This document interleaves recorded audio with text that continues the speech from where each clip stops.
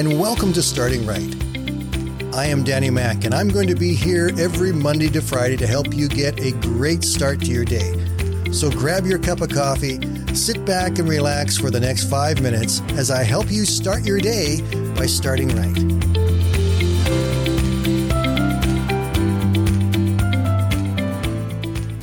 There are so many great stories in the Bible about how God works in the lives of his people. But some of the stories that stand out to me are the ones where God begins to work in somebody who's a very sort of ordinary person. In some cases, they see themselves as less than ordinary.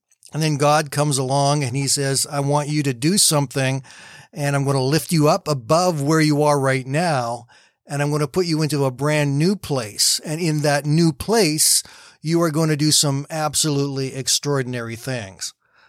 Now, even as I describe that, our first thoughts may go to people like Moses or David or Gideon or even Paul. But today I want to talk about somebody else. And in this case, God's direction was given with a little bit more subtlety. The person I want to talk about today is Esther. Esther lived about 500 years before Christ was born. It was at a time when the nation of Israel had been taken captive by Persia, and many of the young Jews had been moved into Persia to be slaves. Well, it's in this setting that Esther was born, but she was an orphan, so she was raised by her cousin Mordecai, and she grew to be a very beautiful young woman. Well, King Xerxes and his queen Vashti, they had a bit of a falling out, so the king divorced Vashti and set her aside and went looking for another wife. Now, it wasn't like he didn't have more wives. He had a whole harem full of them, but because he got rid of one, he figured it was time to get some more. So he went looking, and he called for all the most beautiful women in the country to come and stand before him. Esther caught his eye, and the king chose her now to be his wife. Not only was she to be one of the wives, but she was elevated to the place of queen. What the king did not know was that Esther was a Jew. The king had an evil counselor by the name of Haman, and through a series of events, the counselor convinced the king that all Jews should be put to death. That caused Mordecai to come to his cousin, who was now the queen, and he convinced Esther that she needed to go before the king and plead the case of the Jews. In fact, in verse 14 of Esther chapter 4, he said this, "If you remain silent at this time, relief and deliverance for the Jews will arise from another place, but you and your father's family will perish. And who knows but that you have come to your royal position for such a time as this." Esther decided she needed to go before the king and plead her case, but she did so at her own peril, for to go before the king without being summoned meant death.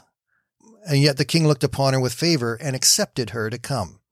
She was able to convince the king that this ruling and this edict was unfair and unjust, and he reversed it.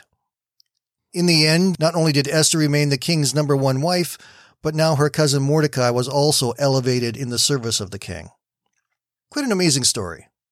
But the important part of that story is in two places. First of all, we want to remind ourselves that God works even when we don't know that he's working. God was putting into place all these pieces without there being a tremendous revelation to either Esther or Mordecai. Esther was moved from obscurity to the palace, and God had his hand in every step of that. Now, when she got into the palace, there was an opportunity for her to make the difference for the people of Israel. So she took a step of faith and boldness and went before the king so that God's plan to save the Jews could be upheld. What is really powerful and amazing here is there's no great announcement from heaven saying you are to go do this and you are to overcome this and this is what you're to say and what you're to do. It was God working behind the scenes. And there's so many times in our own lives where God is doing just that. Every day in what we function in, God is always working behind the scenes. He's putting us in places and in situations that he already knew ahead of time that we would be in.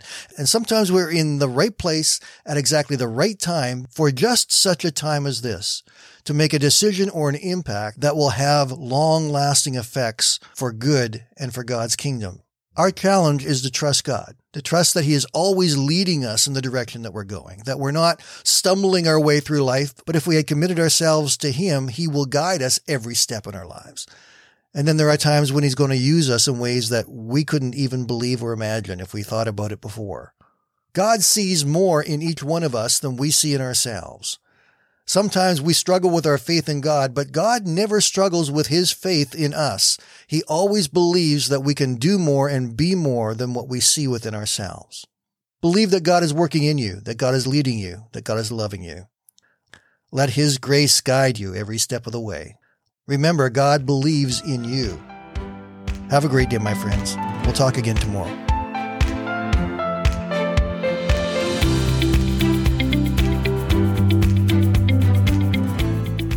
Thank you for listening today, and I invite you to join me Monday to Friday right here on Starting Right with Danny Mack.